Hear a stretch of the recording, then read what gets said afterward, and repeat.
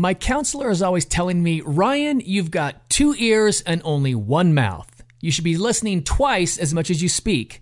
Does anyone but me have trouble with this? Today on Rebel Parenting, author Becky Harling will help us build stronger communication and deeper connections by teaching us how to listen so people will talk. Hey Rebels, welcome to another edition of Rebel Parenting. I'm your host Ryan Dobson with my wife Laura. And if you are in the greater Phoenix area, I will be speaking at the Arizona Hills Community Church this Sunday, February 4th at 10 a.m. Yes, Super Bowl Sunday.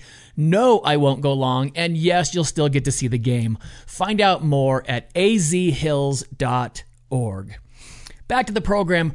Early on in my marriage, I learned that Laura isn't looking for a full-time problem solver and that most of the time she just wants me to listen. And I have had a hard time with that, which is why we had such a great time talking with author Becky Harling. She is amazing and you are going to love her. She's going to teach us how to listen so people will talk.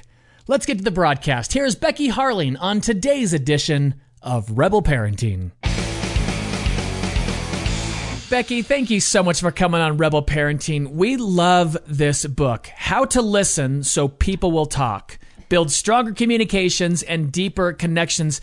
Everybody wants that. We have such a hard time doing it, so we appreciate you being on the broadcast today. Well, thanks, Ryan. It's great to be here. And you're right. Everybody does want deeper communication, but they don't always take the time to listen to get it. It's true. Mm-hmm. It's true. You know, I think we are in about the most narcissistic generation that we can be in. And I say this as someone who's on the radio regularly. I do videos 3 times a week. I do conferences, seminars. I love to hear myself talk. So I'm pointing the finger at me when I say it.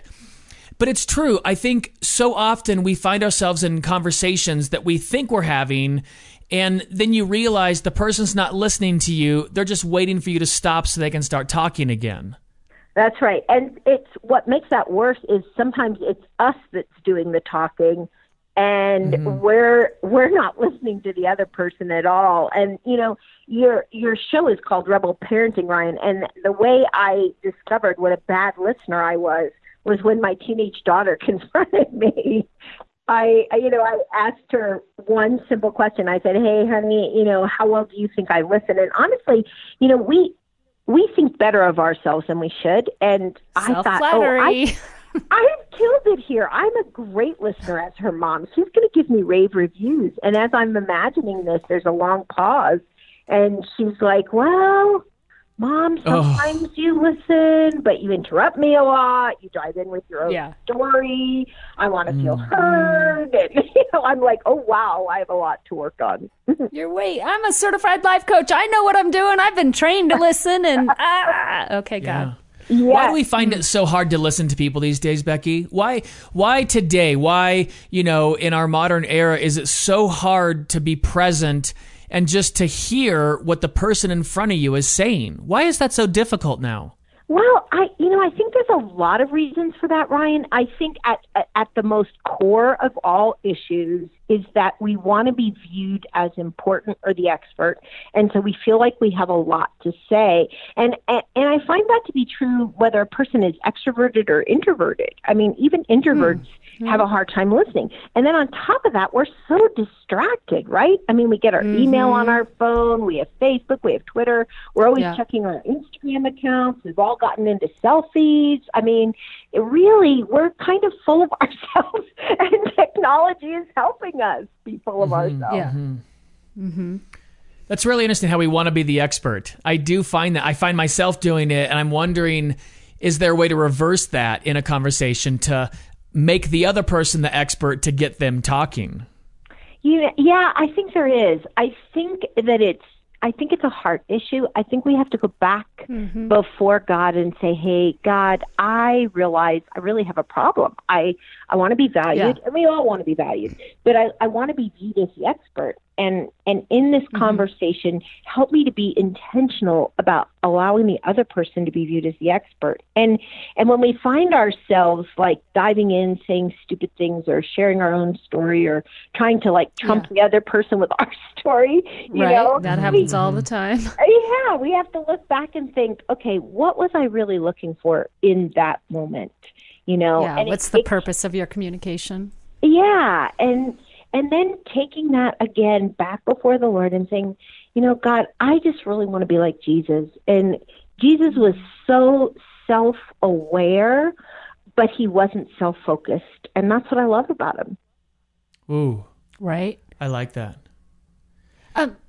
Real quick, can we just talk about listening first? What is it? Because I think now we're talking like people aren't listening, they are listening. But I just want to talk about what is generous listening? Yeah, I love that question. I think it's when you are completely focused on the other person. So you're not planning ahead what you're going to say in response. You're seeking to validate that other person. You're seeking to empathize with them. You're seeking to make that person feel heard. A lot of times between husbands and wives, there's this conversation and, the wife will say, well, you're not listening. And the husband will say, well, I heard every word you said, and just because you can parrot back what somebody said doesn't mean you were really listening. When you listen, you listen with your heart and your soul, and the other person feels like they've been heard. That's what real listening is. So unpack that a little bit. So it's not just being able to repeat back what somebody said, because I think, I fall into the husband category here, and in that logical binary brain, if Laura tells me a bunch of things and I can repeat them all back, I feel like I can... Generous listening I occurred. can prove I listened. Of course I listened. You said XYZ. I can repeat back XYZ. Unpack a little bit more what it really means to listen. How the conversation would change, Ryan, for example, if you would turn to Laura and say, so it sounds like what you're feeling behind your words is X, Y, and Z, and have I really heard you? Is this how you feel about this? And really uncovering the feelings that are behind statements, because behind every statement is a desire. Otherwise, the person wouldn't be making a statement, right? So if Right. Laura says to you, Ryan, You don't listen. I feel like we never go out on dates or whatever. I don't know. Mm-hmm. And then you say, I'm listening, and she's like, oh, I don't really feel heard, because you said you feel like you never go on dates, and then you go on and you do whatever you're doing, but you haven't said, well, wow, I didn't realize you felt that way, or help me understand why dates are so important to you, or whatever, and really draw the other person out. Sure. When you really listen, you invite the other person to tell you more. Well, and for relationship, those opportunities aren't missed because you're engaged, you're listening. Exactly. Yeah, I was thinking Laura did with me the other day. I was saying something, and I thought I was saying it in a fairly benign way, and she said, you sound a little hot. And I thought about it, and I did, and I was upset by it. And she said, you sound upset. Do you know why you're upset? And I was like, I don't, but I am upset. And it was more freeing, and then I got to unpack more of it because she took the time to say, you're saying this, but I think you mean something different because it sounds, your words and your tone aren't matching the information. There was a presence there that allowed me to step out of my own head and hear myself. Mm-hmm. Absolutely. And I think that this is really important for parents, actually, Ryan, because I think, and we have this Christianese myth, as parents, that parents are supposed to do all the talking and kids are just supposed to listen and obey. Are kids supposed to obey? Of course. But if you want your kids to like you when you're older and want to be in a relationship with you, they have to feel heard. So, the example I give is Steve and I have 4 kids who are all married now and raising their own kids, but our third child was a little girl, and she came out of the womb as the negotiator. Every family has one, I'm sure. Yeah, we have one. Yeah, and I mean, Steph needed to be heard. And I remember going before the Lord when she was 3 or 4 and saying, you've got to show me some new techniques, because what I've done in the past is not working with this child. Right, Lord, help me. Yeah. And, it's so great, though, Becky. I got to stop you for a second. Yeah. What you did, it's the greatest thing a parent can do, is to go before the Lord and go, hey, I'm not doing this right. I got to figure something new. I'm trying this thing. It's not working. I don't have it. You do. Lead me down that path. That's a great parenting. thing. Yeah, that's right. It's saying, I don't have it, but we know the Lord's got it. Yeah, because I think Christian parents have bought into this myth, that if they read the perfect book, they're going to get a formula. They're going to practice the formula, and their kids, and it doesn't work like that. If it was that easy, we wouldn't have to get down on our knees, right? Amen. Right. Amen. So as this little girl, I learned she needed a voice. Steph had to feel heard. And so, like, even at age 3, I would set the kitchen timer for 3 minutes and say, okay, Steph, you've got 3 minutes to argue your case. And then at the end, we'll decide, Mommy will decide, and you'll have to go along with my decision. But she needed to feel heard. When she got older, I made her write me proposals. Because Is she an attorney now? had to feel heard, Yeah. And rather than just, she would start conversations with, don't say no yet. Just, and I would know, oh boy, here we go.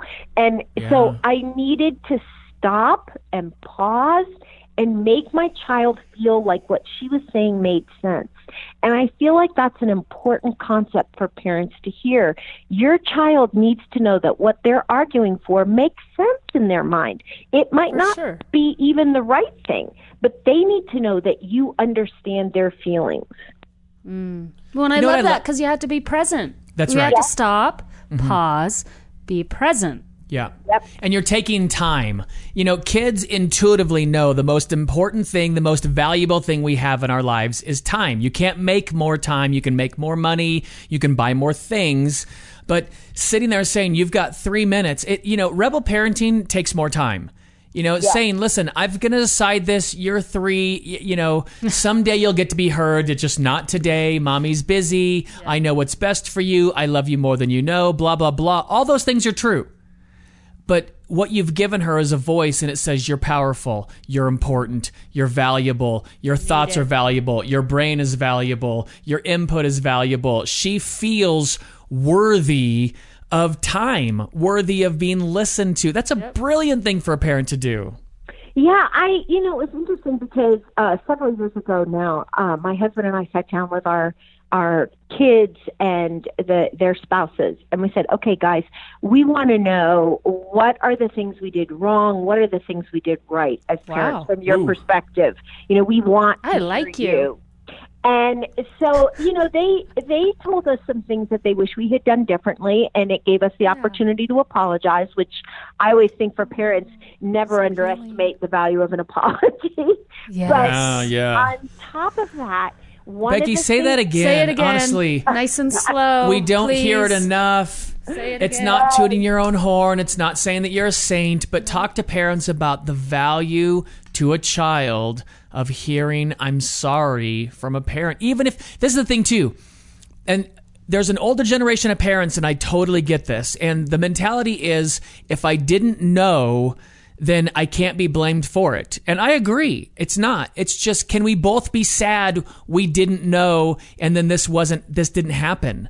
I didn't know I should have been more loving or caring or communicative or whatever it is, and I'm sorry I didn't know that, and that you missed out on it. That's an okay apology. There's nothing wrong with that. But talk about that importance and why children need to hear, I'm sorry. I think that the home is a place where we are to grow in our faith. And God gives us kids not just so we can shape and grow them, but that so he can shape and grow us.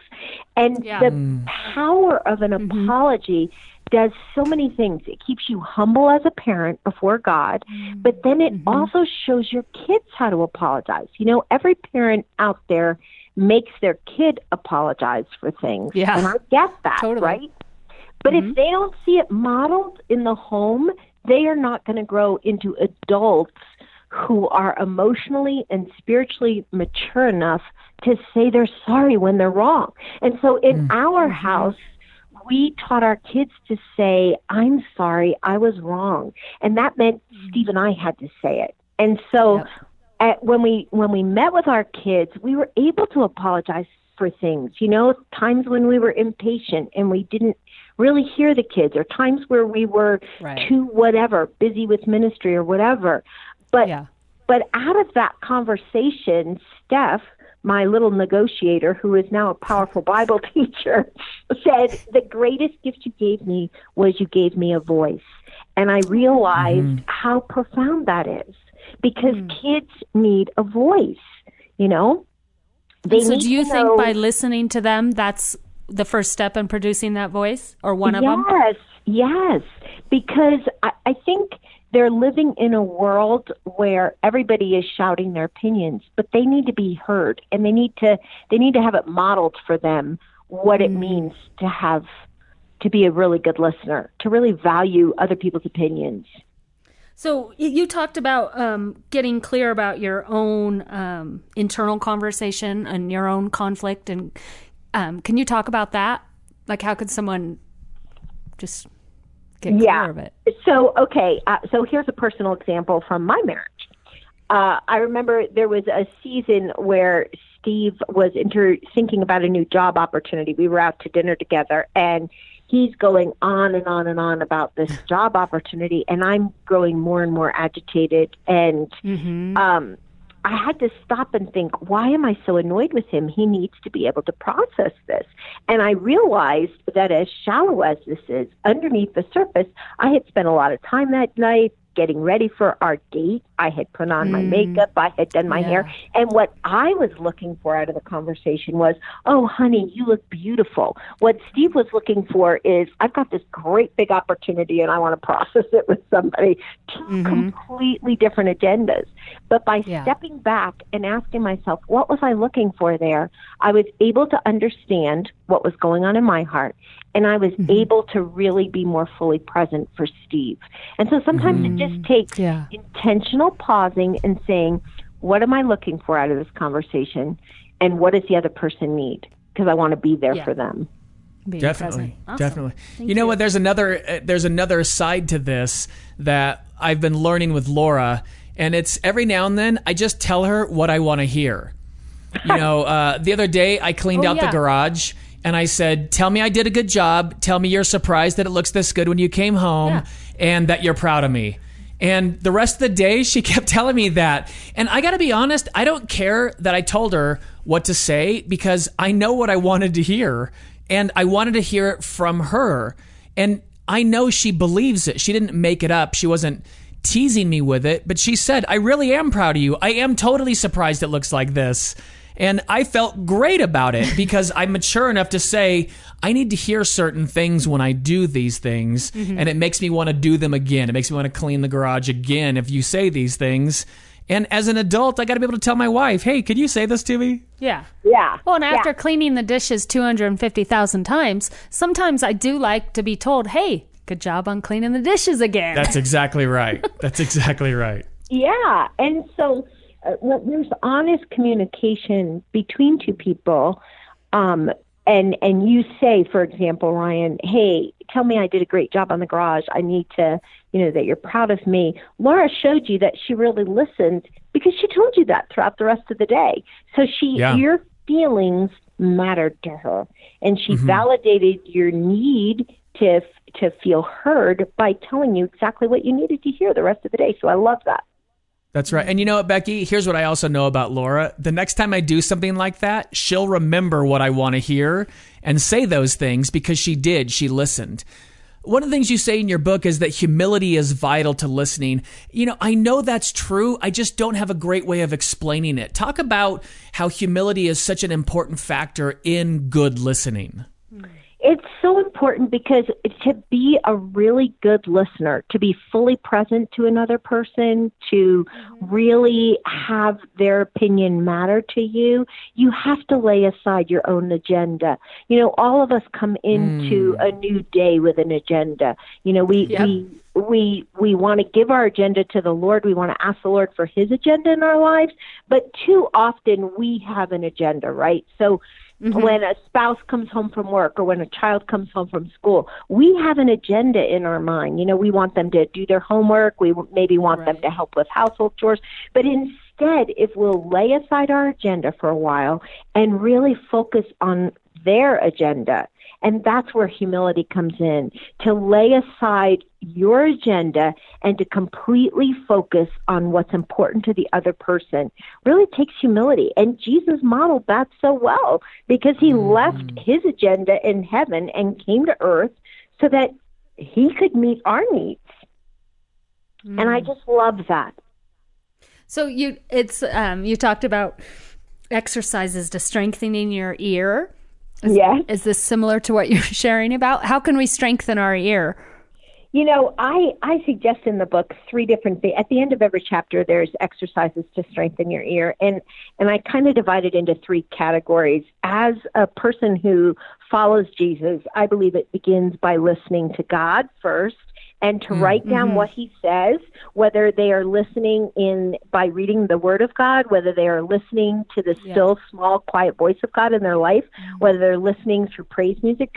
And then I encourage the reader to listen to their heart, to spend some time reflecting, who am I as a person? What's important to me? What's my story? What are my strengths and my weaknesses, so that you understand what emotional junk you're bringing to each conversation. And then I give exercises at the end of every chapter about listening to others. And I give very specific practices for people to practice. Like one of them is try the 15-minute rule. You know, when your kids come home from school or when your spouse comes home from work, give your spouse 15 minutes of complete uninterrupted time, or your kids. In other words, you're not going to be on your smartphone. You're not going to be checking Facebook or Instagram or Twitter or whatever. You're just going to be looking at whoever's talking to you, entering into their world. So those are some of the intentional practices. I'll try it today. In the book. Perfect. Let me know how it works. I will. I'll text you. Definitely. Becky, you talk a little bit in the book about, you know, I know as a husband early on with Laura, our communication problems fell into the listen versus fix problem. She would tell me a problem, I would jump into the solution, and she wouldn't feel like I was listening to her. And I think that's one we talk about a lot, that listen versus fix. And for a season in Laura's life, she would start to talk to me, and I would feel this need to fix something, and I would just ask. I would go, listen or fix? And she would go, listen. And then the freedom was, I don't have to fix, I don't have to solve anything. And we communicated better. Are there other maybe traps that we fall into easily with our spouses, like the listen fix? And are there those types of things with our kids? Are there ones where I can, when I'm with my children, where I can catch myself and I go, oh, I'm in one of those again? Yeah, we just really love to give advice. I think it's across the board. It's women and men both love to do it. You know, I always use the illustration of a mom with a new baby, and the question that's always asked by other parents or by other people in the mom's life is your kid sleeping through the night? You know, and then as soon as the young mom says, well, no, not yet, somebody in the room has the exact solution for how to get that child to sleep through the night. And I'm sorry. We had a colicky baby. I'm a public speaker. I would go in front of, 1,000 person audience and tell stories of my son being colicky. And by the end of the night, I'd have 3 or 4 pieces of paper slipped in my pocket with grandma's remedy for colic. And they were so funny. I mean, boiling a half an onion with peppermints and putting it in his bottle. And I mean, just terrible things. Weird things too. The advice. Funny. It's crazy. And people don't want your advice. I know that's we just shocking, talked about that. But I'm going to say it again. People don't want your advice. They want to feel heard. So when my daughters call me and ask me, when did we sleep through the night? My answer is, hey, some of you slept through the night great. Some of you didn't sleep through the night until you moved out and got married, and I'm still not sure you're sleeping through the night. Yeah, probably not. Yeah. Sleep. But there's no answer for that, and people don't want advice. Even like when somebody comes to me and says, hey, Becky, I'm really struggling in my marriage, they don't want my advice. They want me to listen to them. They want prayer. They want comfort. They want validation and empathy for their feelings, but they don't want me to try to fix their problem. Nope. And you're not meant to. No. We have to know where we begin and where we end. Here's the thing. If I could solve someone else's problem in a minute, that makes them an idiot. And nobody wants to feel like an idiot, right? No, you take away what was given to them, what God has ordained for their journey and their narrative. You can't steal that. Right. And so what I tell people to do, if you're tempted to fix, is ask a question instead. what do you think you should do? Where do you see God in this problem? How do you feel this should turn out? Or what do you want? Or what are you looking Be more for? Socratic. Perfect. Definitely. And wait for that person to ask. You know, every now and then. That's interesting because we were with a couple not long ago, and Laura was asking them, so what do you think you should do, and how do you feel about that? And I was thinking, wow, she's really good at this. I was sitting there, and we had a great conversation, and then after a while, the person said, so what do you think I ought to do? I want to know what you think. And it was like, that's interesting. It took quite some time of asking the person what they thought, have them process, and then they finally turned around and were like, but what do you think? And it's like, all right, there you go. Yeah, and so then you can say your then opinion, you can give advice. but you just be really even careful there, because most problems in life are complicated, right? And they're not easy fixes, and they take wrestling, and they take wisdom from God, and so most issues aren't quite as easy to fix as we might think they are. Yeah. No one. Definitely. Sorry. Becky, I know there's parents out there thinking, oh my goodness, I have totally, stifled my kid's voice, or suppressed it, or stuffed it down, or I think maybe I have. Or I used to be an angry parent, for the first maybe 6-7 years of my son's life. I was kind of angry, and it was hard to get him to learn to use his voice. What are some of the ways that we can listen so that kids feel safe to share their voice? And because we want to be able to listen when they share anything, if it's a coach that's being inappropriate, or a teacher, or a friend, or anything at all, we want them to feel safe enough to come to us. How do we listen so our kids feel safer? Well, I think the first thing is, if you feel after hearing this podcast that you have not been a good listener, begin by confessing to God and apologizing to your kids. Hey, honey, I have not been a great listener, and I'm sorry about that. I've been wrong, and I'm going to really work on this. I'm going to work on listening to you. So I want to invite you to help me become a better listener. Invite their help, because most kids are more than willing to help their parents become better listeners, right? Totally. And then, when they share an opinion, let them own their own opinions. It may be completely different than yours. I had to work on my body language a lot when our kids were teens, because, they would share something with me, and if I looked shocked, that would be the end of the conversation. So if you've got teens and you want to be a good listener, take them for a drive in the car, because you're forced to look straight forward. And while they're talking to you, you can practice, just listening. Don't dive to conclusions. Don't correct feelings. Just let them feel heard. For example, let's say your kid comes home from school and is like, I am so angry. The worst thing a Christian parent can say, or a non-Christian parent, is, well, we don't want to feel angry. Well, that's dumb. Of course you're going to feel angry, right? So let them feel angry. Anger can be really productive. And so find out why they're angry. Help them focus their anger in a good way. Let them be free to share their opinions. I even hesitate to bring this up, Brian, and Laura, but a lot of parents want their kids to be on the same page with them, even politically. Well, our nation is divided politically. Kids are going to hear all different kinds of things in school, and they have all different views. And it's okay for you to be on a different side of the aisle than your kids. You don't want to correct you should expect what they're feeling.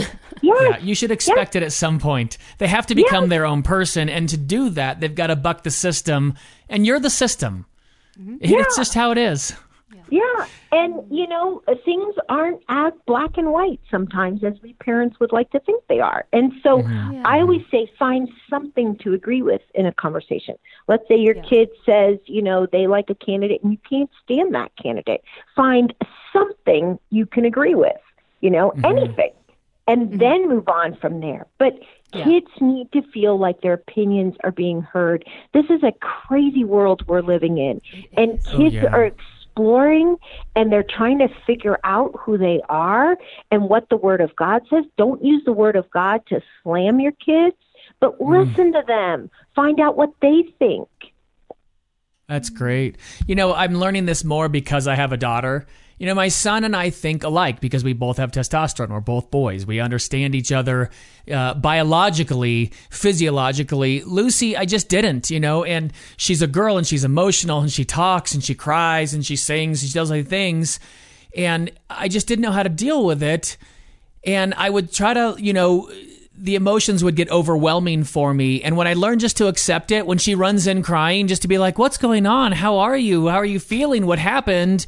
She just wants to be heard and she wants to express herself. And the more I can let her just express whatever it is that she's feeling, the more she feels loved by me or heard by me.